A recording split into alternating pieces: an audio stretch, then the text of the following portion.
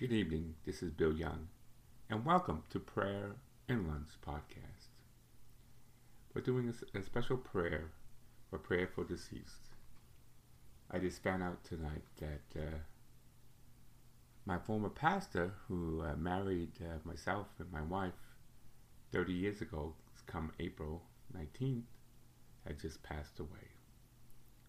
We're praying for his soul.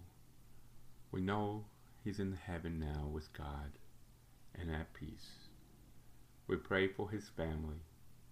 May they be consoled. And here's the prayer. Prayer of Deceased. This book is from my St. Pio's prayer book. O loving God, through the heavenly intercession of St.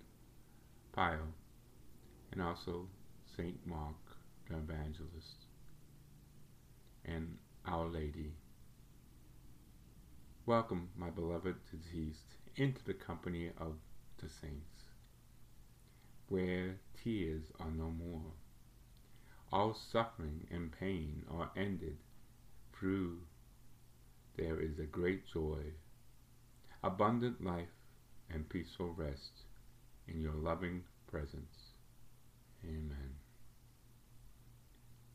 God bless you, Monsignor White, and thank you for serving our communities and being our priest and pastor and Monsignor.